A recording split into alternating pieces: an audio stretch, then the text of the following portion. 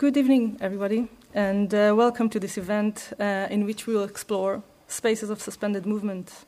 I would first like to thank the Festival of Ideas and the Department of Architecture here in Cambridge for supporting this event and allowing it to actually happen. So my name is Irit, as Anna told you.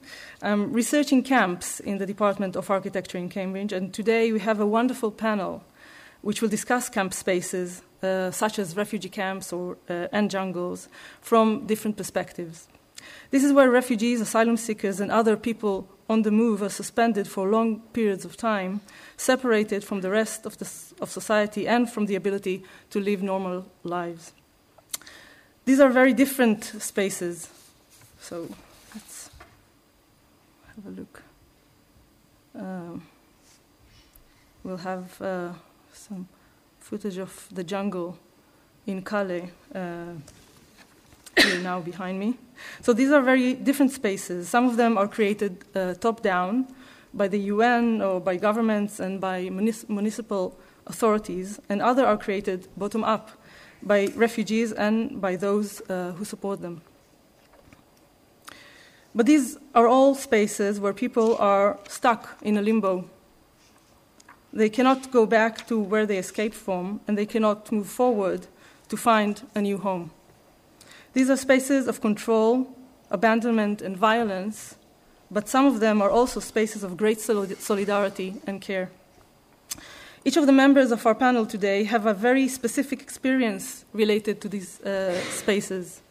So I'll introduce them now one by one, and they will speak on these places after that. So Grania Hassett is an architect and the leader of the Calais Builds. She created key communal projects in the jungle in Calais, and she will talk about them this evening and about the meaning of what does it mean to build in a camp. Dr. Tom Scott-Smith is an associate professor of refugee studies and forced migration at the Refugee Study Centre at the University of Oxford. He specializes in the study of humanitarian relief, and today he will focus on the relationship between politics and design in camp spaces. Bashwar Hassan is a musician from Iraqi Kurdistan who arrived to the UK 28 days ago, after 14 months living in the camps in Europe.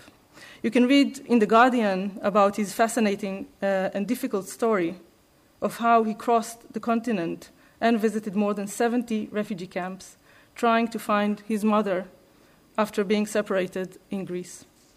And Dan Ellis, chair of Cambridge Refugee Resettlement Campaign and a committee member of Camp Crag, Cambridge Calais Refugee Action Group, who will talk about the Cambridge connection to refugees and to the jungle, and on his work in building shelters in Calais, in the jungle. So a very busy hour. We will first hear the different perspectives on these spaces, and after that we'll have a bit of time for questions and hopefully a discussion. So Grain, the floor is yours. Thank you very much. And yeah, we'll hear about communal projects in Calais.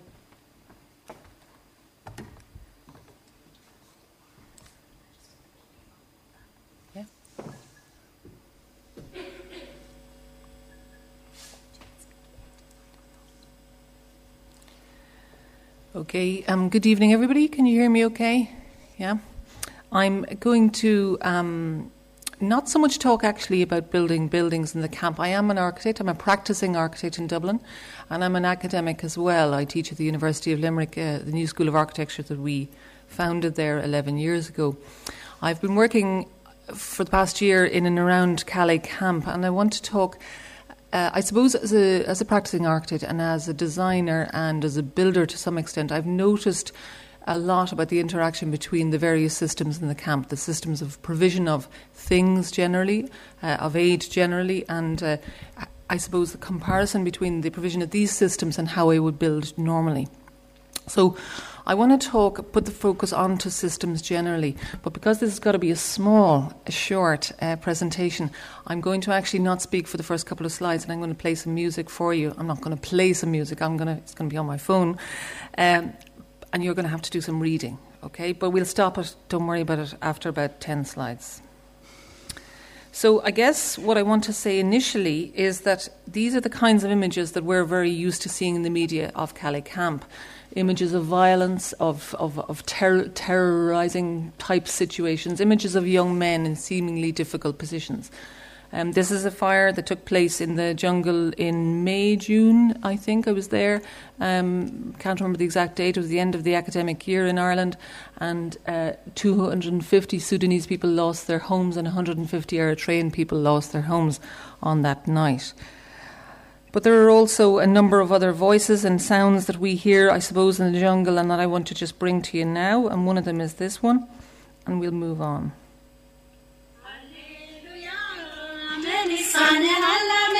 Hallelujah, kulun çeleran, hallelujah, Yordanos'un mamen, hallelujah, kındı kafele, mabedun demo, kale hasese, hallelujah, menisanı halamen, hallelujah, kulun çeleran, hallelujah, Yordanos'un mamen, hallelujah, kındı kafele, mabedun demo, kale hasese. Hallelujah, hallelujah, hallelujah, amen, Geta yመስገን.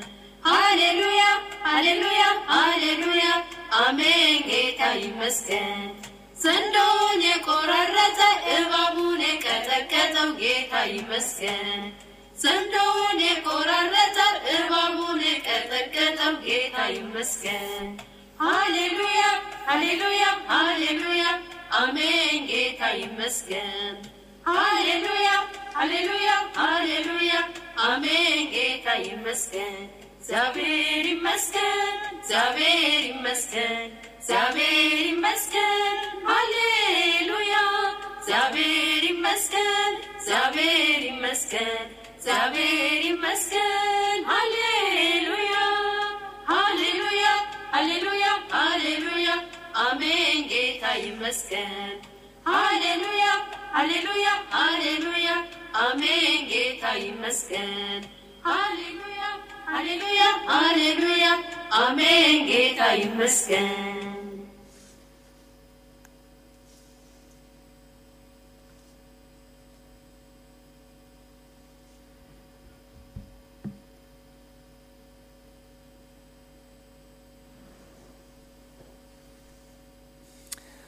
Okay, so that's the first talk I've ever done where I haven't actually spoken. This is what the French authorities have provided. It's called the container camp, and they started to build it in October of last year, and they finished it at the end of March of last year. That's to say, after the winter had ended. It can house 600 people, and each one will have 1.4 square metres. That is per person. There are no social spaces, and there's no permission to make social spaces. There's cold showers here in the open container that you can see there, and there's no possibility of cooking either. And then, I suppose, if that, you've seen in the last couple of slides, the provisions of the French state in camp, and if you want me to clarify the notion around in camp, I will later. This is instead what all of the grassroots volunteers are doing. So everything from trying to deal with child safety, to reporting crime, to rescue missions, to police, to staying alive, installation, halal meat, and everything in between, from drainage, civil engineering, energy provision, and all of the rest of it.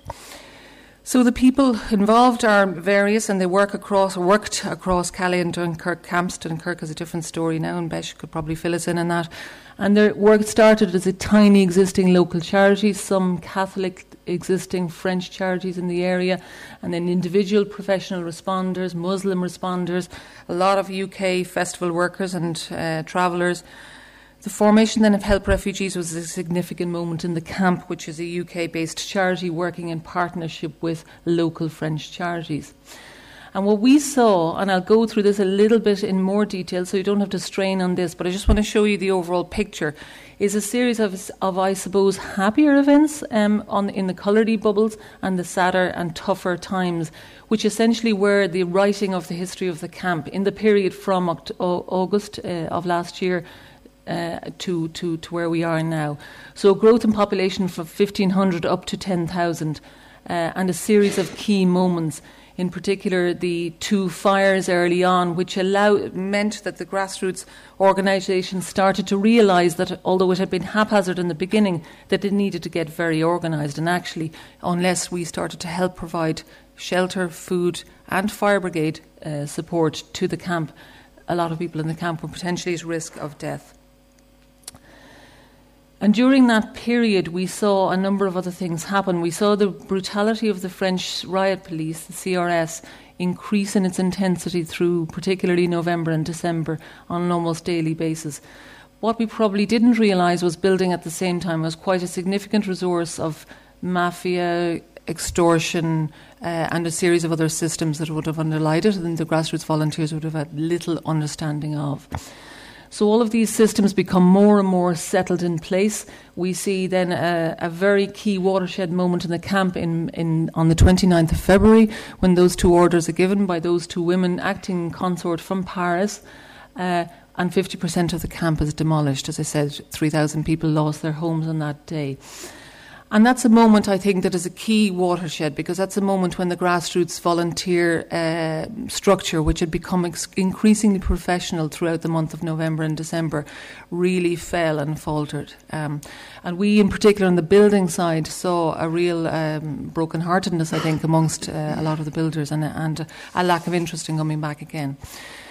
Right now, at the moment, if the North Camp is demolished, we've estimated on the building side that there will be about 2 million of directly built volunteer building materials destroyed, and another 2 million which are refugee built or NGO installations.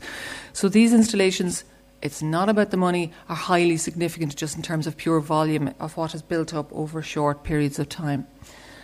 And on we go, so a faltering volunteer structure which gets strong occasionally through this summer and then suddenly falters again with dropping in donations, hunger in camp for the first time due to a mismatch between donations, the lack thereof, and the increase in population. And terribly sadly, another watershed moment where a child who has a legal right to be in the UK and whose papers are being delayed by the Home Office dies while trying to get to the UK illegally. And then there's other metrics. So there's a whole metric about the building of the history of the camp, the building of the grassroots movement, the key moments of that history, and the changes, I suppose, in culture that happened in and around and as a result of that history. But there's other ways of looking at it. One of them is economic. This slide, we didn't title this properly, actually. It shouldn't say known costs of Calais. It should say known spends at Calais. So we are interested in, and there are some known spends which are the amount of money that is a direct injection into the local economy, for instance, in refugee meals, at even a £5 a day amounts to nearly 4 million. Meals for the CRS police amounting to another 4 million nearly. All of the employment in the Jules Ferry Centre, which is a reception centre that is there, and the building materials and the taxis and the cafes and the restaurants and all of the rest of it that we use all of the time, not to mention the police use all of the time. So the camp is possible to describe from many metrics, but one of them I really like is this one, and it was particularly brought home to me when we got a call from a youngster that was 14 from Brussels, from the train station, and he had walked for 2 weeks. He had walked 1 week to get to Norway and then been refueled, sent back at the border, and walked another week to get back again. And he called us from the train station in Brussels to know could we help him out and could we possibly come and get him.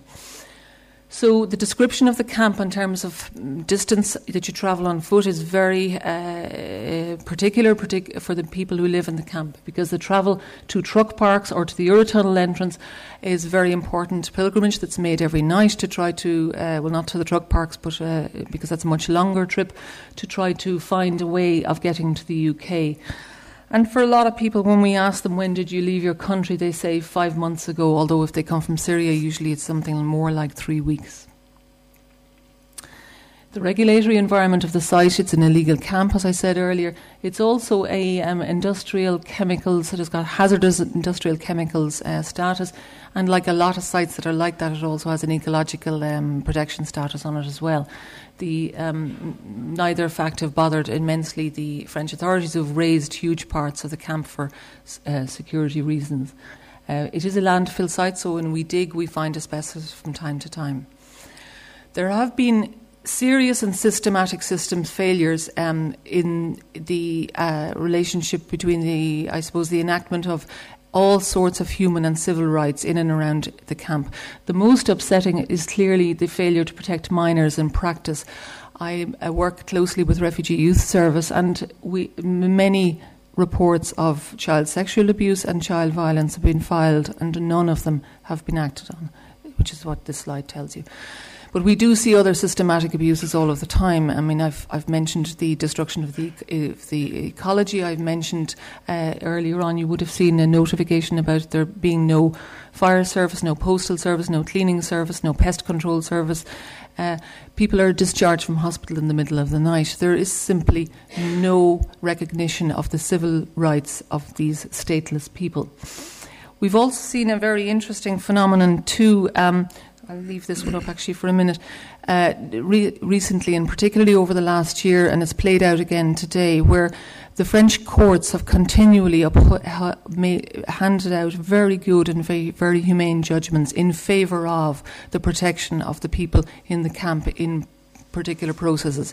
And we've seen consistently the French state find workarounds around those. So we find a very interesting relationship, which you also see like in the American Civil Rights Movement, where the court is defending the rights and the state is finding a workaround around all of that. That's been challenged recently this week by the Council of Europe. It's taken them a year to come to this point. We have pleaded with them up until now, and it's also been challenged by the French Ombudsman, who's called the Défenseur des Droits. But a series of systematic lapses of system. You want me to stop? So anyway, it's a camp of shacks and organisations and industries and ways of fastening doors and making tools and having social spaces. And we built some stuff, which I'm not going to talk about now because I'll talk about it under questioning. Building things in the camp is a very particular and very new discovery for somebody who hasn't done it before, and you move through a series of discoveries around what's possible, around logistics, around robust systems, and around building under immense pressure on the material, on what's possible, and indeed from the police while you're trying to build. This is the youth service. This is the most remarkable service, I think, in the place, which is trying to, on its own, establish some form of child safety and child protection and hold both the British and the French authorities to account every day.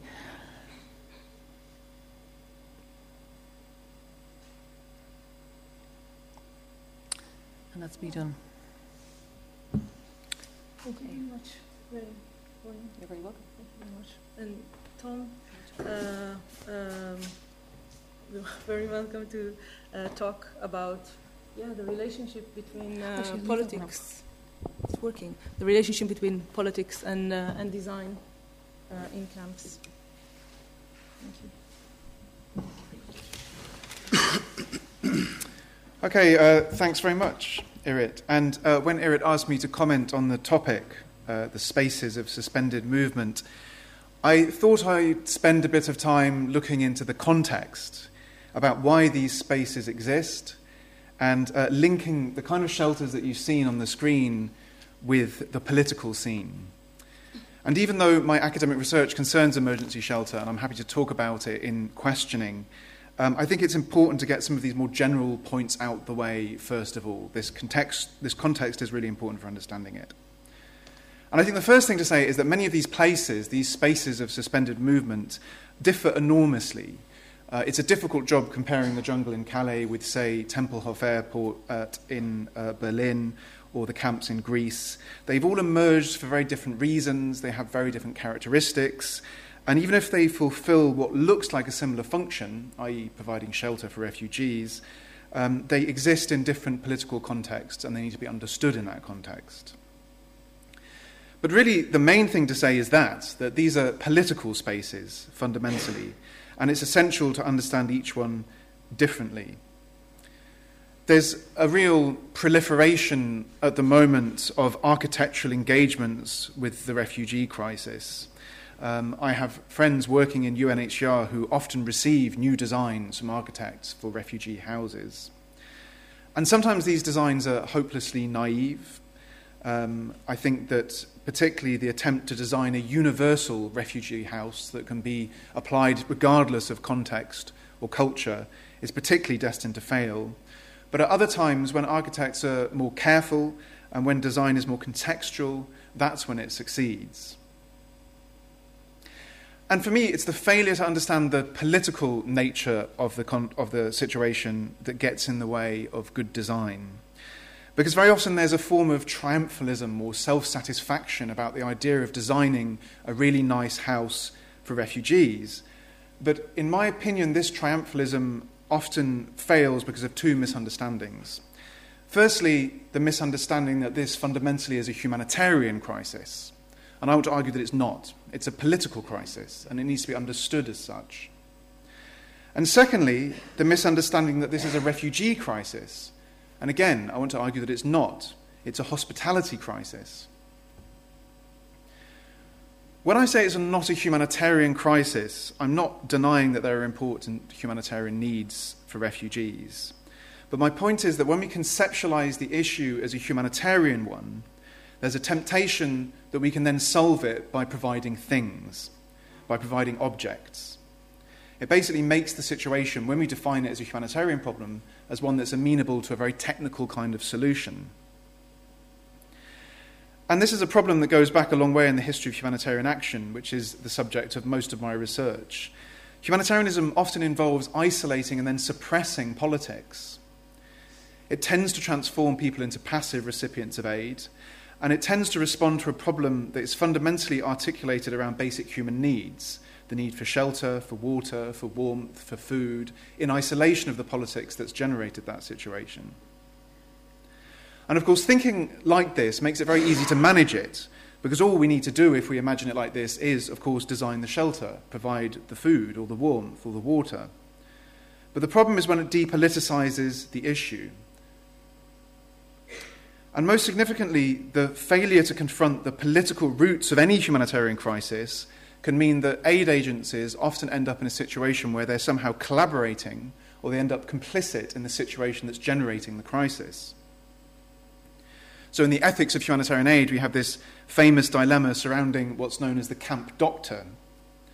And the camp doctor is the humanitarian figure who's responsible for curing people, helping people, but in an environment where people are being contained, where they're being constrained, when they're in a camp, and that's the source, of course, of their suffering. So the best example is if you imagine yourself being a doctor, working maybe for Médecins Sans Frontières, and you're working in an immigration detention facility in Greece, and you're constantly treating the physical and the emotional symptoms of containment, of detention. And you're not only unable to actually address the cause of the problem, the containment, but in a very, very real sense, you're actually making that containment, that detention, easier and more humane for the authorities to pursue. You become complicit in the system. And originally, in fact, when the ICRC was founded, Florence Nightingale opposed it because she said it would make wars easier to fight. This dilemma, in a sense, is a continuation of her critique. And I'm sure many of you can imagine a similar situation for architects who might design camps or immigration facilities in a way that reduces immediate suffering, but actually entrenches the kind of structural conditions that cause the suffering through these camps. So that's my first point. And the second one, I said that this isn't a refugee crisis, but a hospitality crisis. And by saying that, I wanted to underline that the central problem here is not the refugees. The central problem is the way that they're being received, the way that they're being treated, and the way that they're being managed by Western European states in particular. And just to be clear, although the 1951 Refugee Convention determines refugee status individually, not for groups, the vast majority of people arriving in Europe, those from Syria, Eritrea, Afghanistan particularly, make an extremely strong case for refugee status. Most of them are very likely to be granted refugee status. And the numbers are indeed large. We hear a lot about how this is the biggest refugee crisis since the Second World War. But given the size of Europe, they're certainly not insurmountable. And just to remind people of the basic statistics here, the 10 host countries in the world that have the largest number of refugees are all in the global south. And those 10 countries have 60% of the world's refugees. And Lebanon, a country the size of Cornwall, hosts over 1 million refugees, which is 20% of its population. So in terms of sharing the burden, or to put it rather better, to sharing the responsibility, Europe is not pulling its weight in any sense at all. So many of us at the Refugee Studies Centre at Oxford have been trying to shift the terms of the debate from focusing on these refugee numbers to focusing instead on the failure of hospitality, the failure of the global system for managing refugees, and we often call this the refugee regime. And one of the biggest problems with the refugee regime is actually its central principle, which is known as non-refoulement. And this word from the French refers to the primary obligation that all states have not to return people to situations where they're in danger. Of course, the principle on its own isn't actually the problem. It's actually an amazing principle, and it's quite remarkable that it exists at all. It's one of the cornerstones of international law. But the problem is that non-refoulement only applies when the refugee is actually in your territory. That is the obligation. That's when the obligation starts under international law. But you don't have any hard obligations to refugees who aren't on your territory.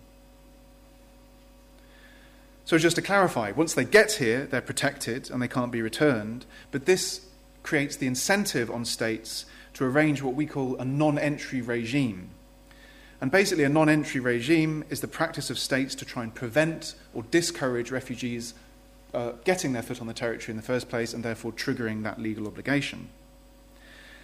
And how do states prevent or discourage refugees from getting here? Well, there's a variety of methods, and I'm sure you're all familiar with many of them.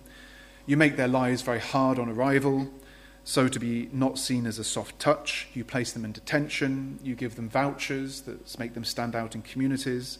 You create restrictions on how and when they can apply for asylum, and then you penalise them when they don't meet those restrictions. You impose sanctions on airlines that bring refugees to the country so they never actually get on the airlines in the first place.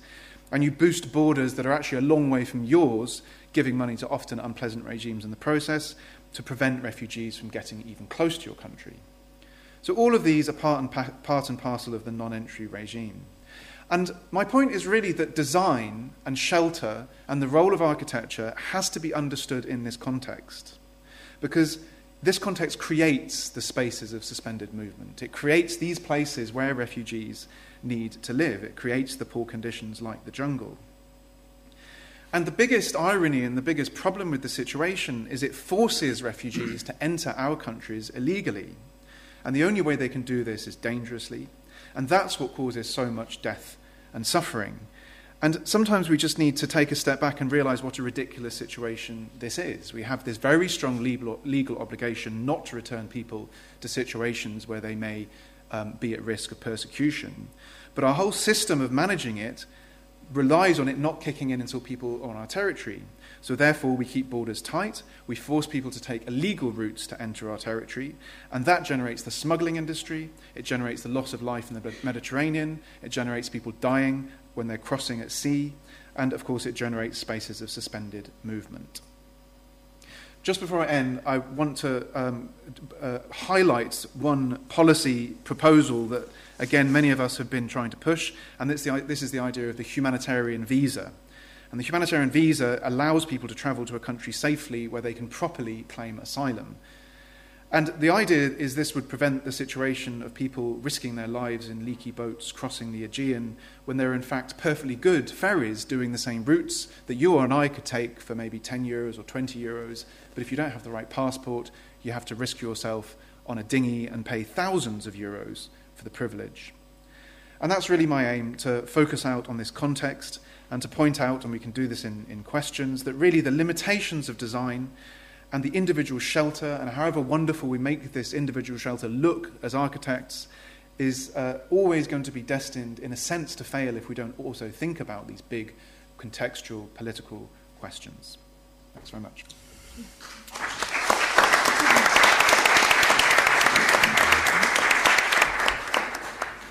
Thank you very much, Tom, and I invite Bashar Hassan to speak about his camp journey during the last 14 months. Good evening, and thank you, Dr. Arit, for this. I'm very happy to be here to the on the UK soil, and to see these people, and to listening for the refugees and to welcoming them. It's very make me happy. I don't know how to start and where can I have to start with the journey that I have already seen in different countries, in different places, in all over Europe. When I was starting with lots of refugees, not just my family, it's lots of Syrian refugees in Syria that they escaped because of war. There's Iraqi refugees because of lots of different cases, like religion, and there's ISIS terrorists that you cannot, when you cannot feel safe in your own home, you don't have any way to stay. You have to find a way to go to somewhere in peace and start a new life.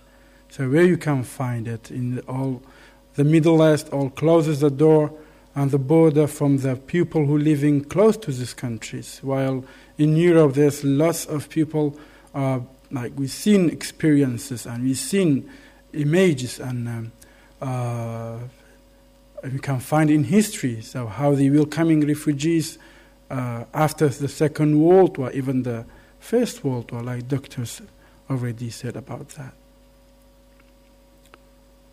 I can go back to the Greece, but before telling this about my journey and my story, I want to remind something for everybody. When you wake up in the morning, how you feel if you cannot take a shower? How you feel if you cannot take a shower for 7 days? What about 10 days, 20, maybe 1 month? So there's refugees, and they could not take a shower for 2 months. One of them is my mom. She could not take a shower for 40 days, while we found out there's a net small animal inside her hair. How you feel if you are eating the same thing every day, pasta, and it's not pasta, it's just they put in some hot water and they're giving to you. How you feel if you cannot see TV for 1 year? Or you cannot change your clothes.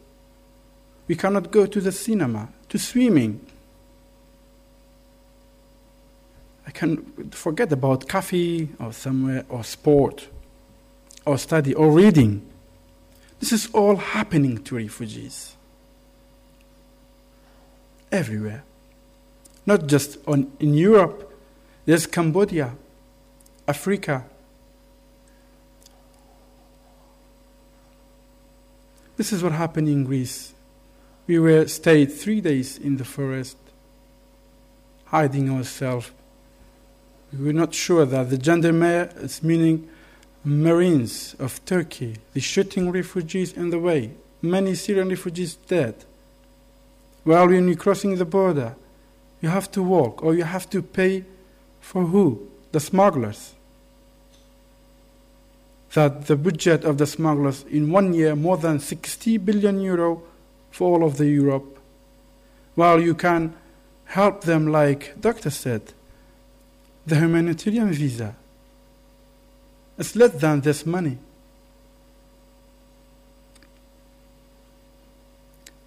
We walked 3 days without food, water, clothes, and it was raining, October, heavy raining. 200 people with babies, pregnant women, in different color, different culture, different language. Arabic, Kurdish, Afghanis, Iranis.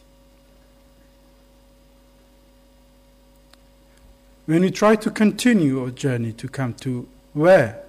German. Because we heard from the news that they were welcoming refugees. But when you're entering the Europe through Turkey to Greece, all they are like acting the same, and they're using the same philosophy of humanitarian or human being? Of course not. When you see the Komitos, it's meaning the Greece Marines, they're coming to, like in the border, they're walking with a car to see if there's refugees to take them back or to reporting them back to Turkey. Which kind of refugees? These refugees who are walking, but those refugees who already pay to the smugglers coming from through the islands, they are okay, they can go. They give you a paper, just like green card, if you want to go to USA from Middle East. You can go to German. But if you walk, because you cannot pay, you put yourself in the risk, and you have to be ready for everything, even die.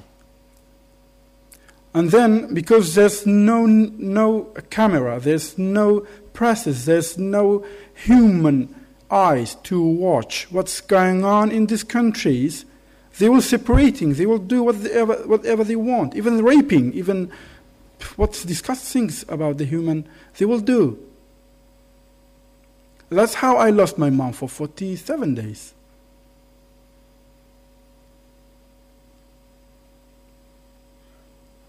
So I'm asking you, if you are, I know this is a different society, but if I'm talking about the Middle East society, mom is like a leader, the same level of God, believe me. Asia and Middle East, it is like that. Well, we have 5 brothers. I'm the oldest, and the others under 18. When we lost our mother without any reason, just because we couldn't prove that this is our mom. And it's not just my mom. 21 females in different ages.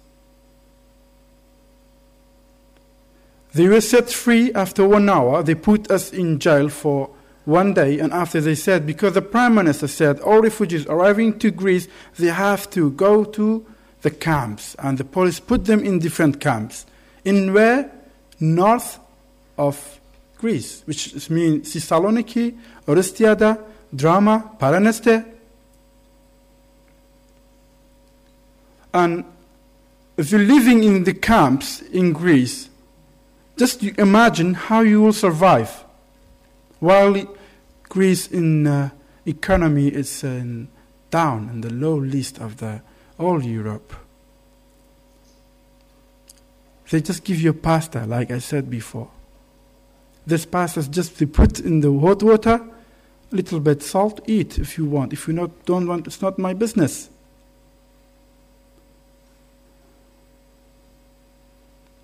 For 45 days we were living like that, different camps, thousands of refugees, not 100 or 2, 4,000. And after, the Prime Minister said, refugees will be free in different camps, from Greece to Thessaloniki to these places. We all out. People was happy. But I'm not lucky because my mom, she didn't have any phone or no money to make a contact. Even you don't have internet. After 47 days, looking different camps, 73 camps. 16 camps just in Greece, and in Macedonia, Serbia, Slovenia, Croatia, Austria, Germany, Belgium, then France. The only thing that I could use is my mom picture to showing the refugees and the police and the captain of the camps. Did you see this woman? No. Disappointed again. And the question, how we survived, how we could eat if you don't have money.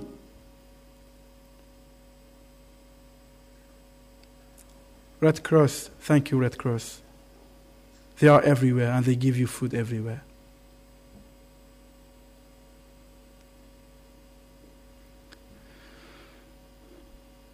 Victor Hugo wrote a book about the mother. It is a famous one, I think. Many students should read this book. Mom is something that when you lose, or when you already lost your mom, I'm sorry. But when you're losing your mom, then you feel. Or when you be mom, then you will feel what's mom meaning.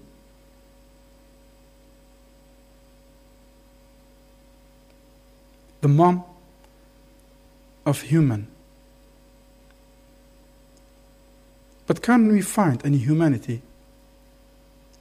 Or can we show any humanity for refugees? Just in here, there's a friend of mine. He's a refugee. He came from Iraq too. Because his religion is not Muslim. But it seems to be he was not welcoming in many different countries.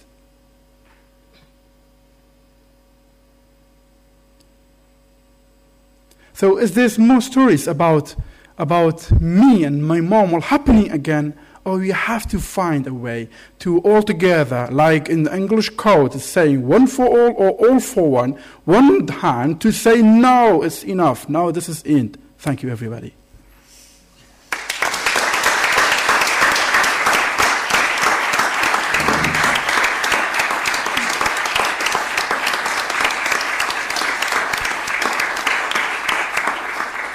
Thank you. Thank you very much, Bashar. And I really recommend that you can all go visit the website of The Guardian and many other newspapers, actually, to read Bashar's story and the way he was looking for his mom in all of these camps all over Europe. And I now invite Dan to talk a bit about the Cambridge-Calais connection.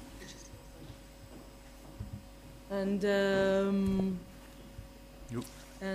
after that, we'll have a bit of time for questions and discussion. Thank you. I do know what I'm doing.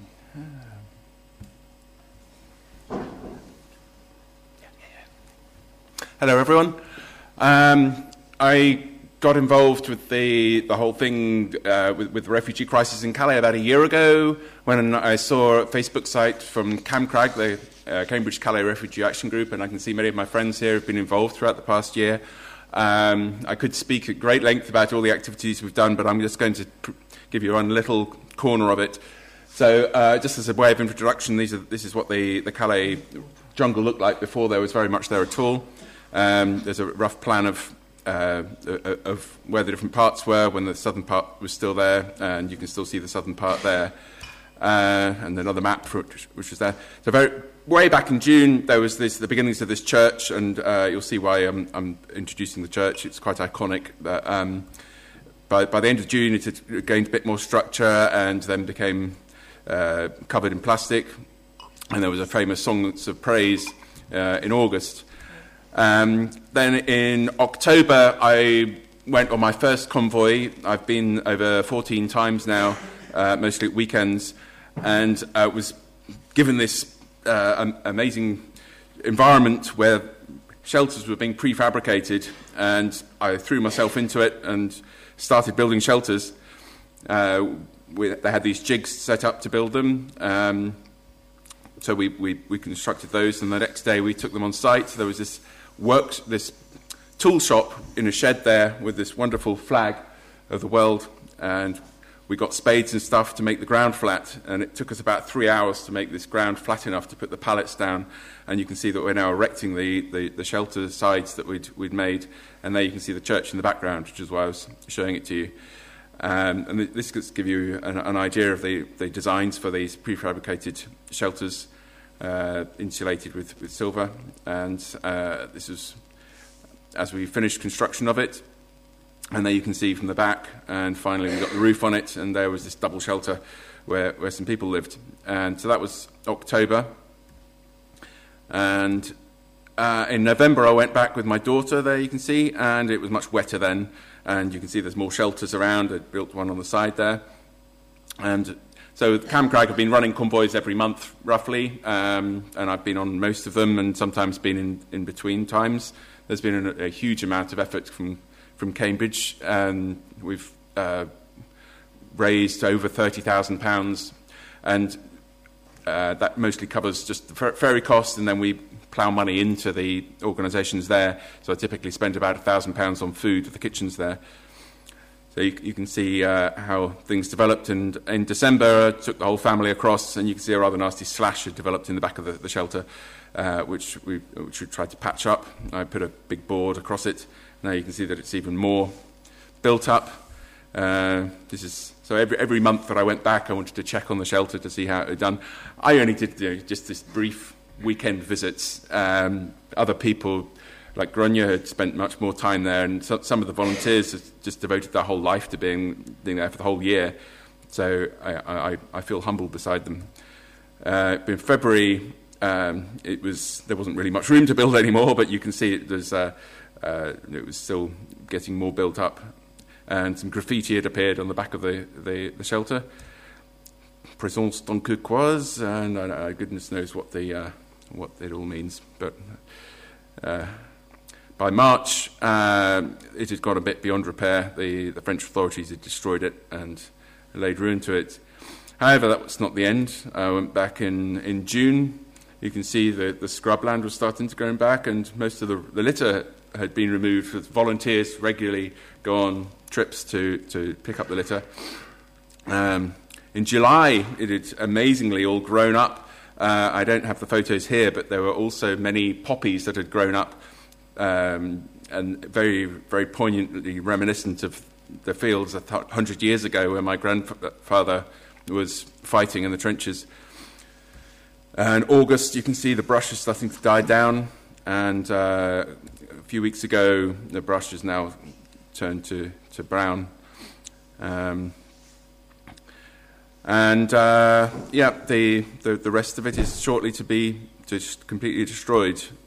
And I just wanted to add these couple of pictures at the end. The little oasis, if you can see through between these two shelters, this is in a slightly different part of the camp, there's a willow arch. And if you walk up to that arch, you'll see this lovely little patch that was created by a 19-year-old Afghan lad who's just got together some of the junk around and turned it into something beautiful. So that was a very fast run through. Thank you.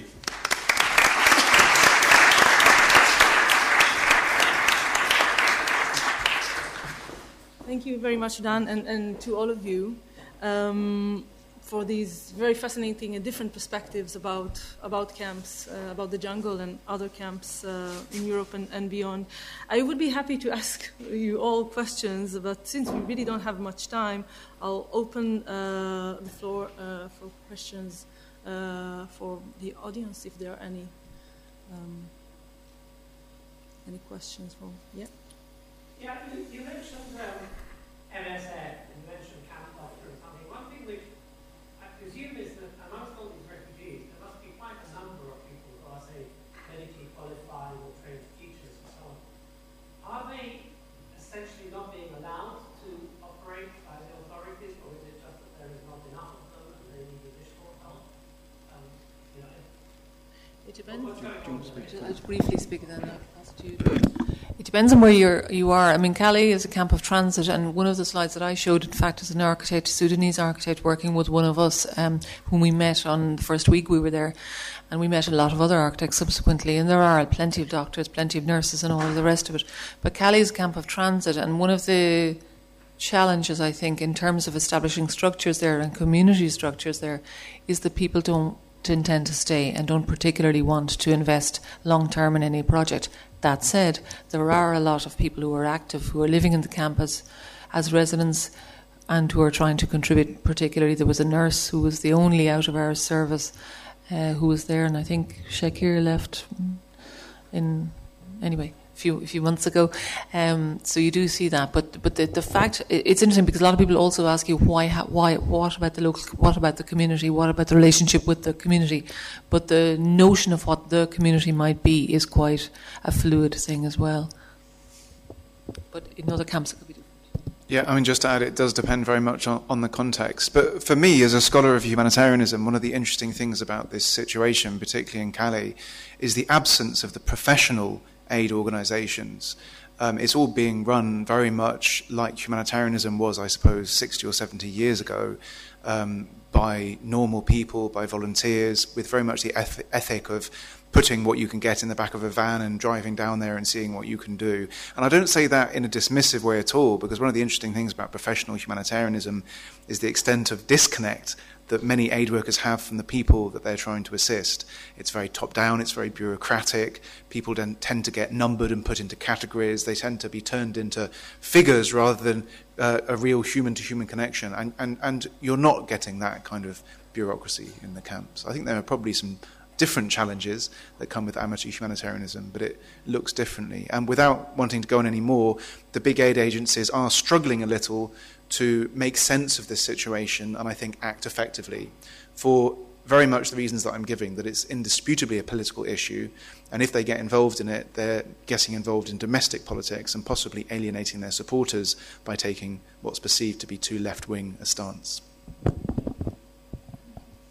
I mean, the other thing that's remarkable too, though, has been the dearth of professional people in the response. So there's been a huge lack of architects, huge lack of civil engineers, an enormous lack of lawyers acting in the camp. There's a hell of a lot of, the whole thing is been about onions and carrots and jumpers and firewood and gas and all of the rest of it. But the solutions that we really needed, in particular lawyers, a year ago, weren't there. And I would also say civil engineering, energy generation, all of those kinds of things as well. I was one of the few architects ever around. And just to answer you more directly, there have been a large number of refugees who have got pertinent skills who have brought them in to play. Any other questions? I have a question. Sorry, yeah.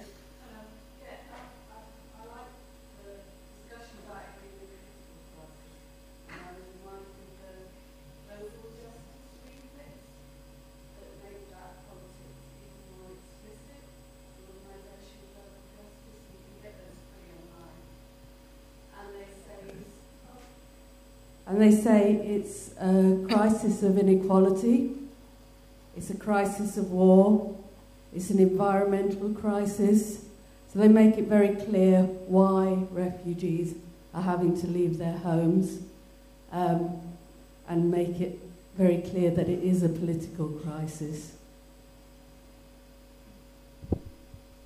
Yes, but just to say, this. It's an ugly word, but this humanitarianisation of any issue is very often done in order for humanitarian agencies to protect their space from the encroachment of politics. And this perception that humanitarianism is an apolitical space, it's something that happens in the interests of values and morals rather than politics and interests, is, in my view, a persistent myth of the sector. The former High Commissioner for Refugees, Sadako Ogata, used to say, there are no humanitarian solutions to humanitarian problems. And what she meant was humanitarians can't come up with the solutions, they can just put on a sticking plaster, but the solutions, the genuine solutions need to be addressed politically. But if you take a step back, that's the most bizarre phrase that any professional could say. I mean, imagine saying that there's no nutritional solutions to nutritional problems or no legal solutions to legal problems. It's basically just a way of distancing yourself from the real issues and refusing to engage with them.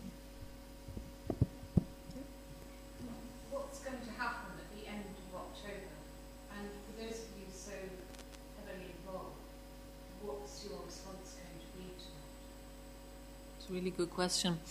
And one of the things I'd really like to say in response to that, and I know Dan would feel the same about this, is that we are being kept in the dark. The politics of exhaustion is playing out here in a big way. Everybody's tired. It's been a year. We've fought many battles. We've fought many court cases, and yet today the appeal that was made against the demolition asking for better census information was thrown out. So that appeal will be re-appealed, we hope. But we don't know. From day to day, we don't know whether the police will be in tomorrow, whether they'll take out. That's how they do it.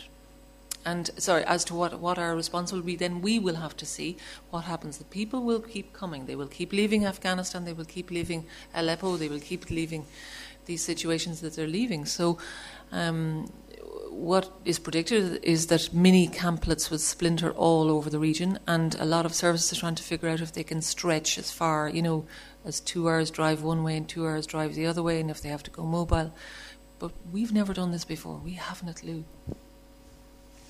Yeah, we've been supporting Dunkirk as well over the past year, but Dunkirk is now facing basically an existential crisis, and having been previously supported quite a lot by the mayor, it's now being allowed to, or being forced to, shrink and becoming a nastier place to be. In the past couple of months, Camp Crag, we've been supporting a small camp which is about 50 minutes south of Calais. And we expect, as Grenier says, that there will be a lot more, even more illegal camps, and it will be much harder to support them. But we're still raising money. There'll still be the warehouses there. We'll still be sorting distributions. It's just we'll probably need more vehicles to try and get round and distribute it. And they won't have water and they won't have sanitation. I mean, they have horrific sanitation and water situation right now, but the other camps will be wild camps. I think we'll take a couple of final questions. No, my call is that humanitarian agencies should become repoliticized. Humanitarian agencies shouldn't retreat into the rhetoric of neutrality and impartiality that they've occupied for so long, and they need to recognize that these situations are political and take political stands. Not that they should retreat at all. But I should just clarify, that's my position as a scholar, but it's very firmly rejected by most aid agencies that I work with. Maybe one final question. Sorry? Yeah, the lady is... one of the problems is nobody wants the jungle to exist, at least of all the people that are there. So if they were allowed to come over here, they would just disappear into society and start working and be productive. They wouldn't need special shelters being built for them. And just to say, that's why I said repoliticisation, because there is, of course, a very vibrant political history of aid agencies, particularly in the UK, going right back to the foundation of Save the Children, which was basically a Fabian project in the 1920s. But I think some of that has been lost since the 1990s. The whole industry of international humanitarianism became profoundly bureaucratic and professionalised, and things have been quite different since then. I think we'll have to close now. But before we go, I just want to mention in the Cambridge connection, because we are here, that there are leaflets here of Camp Crag. If you want to volunteer or help in Calais or from Cambridge, you're welcome to take them and see how you can help. And I want to thank you all for joining us this evening. And please join me in thanking the members of the panel for sharing their very interesting perspectives. So thank you very much.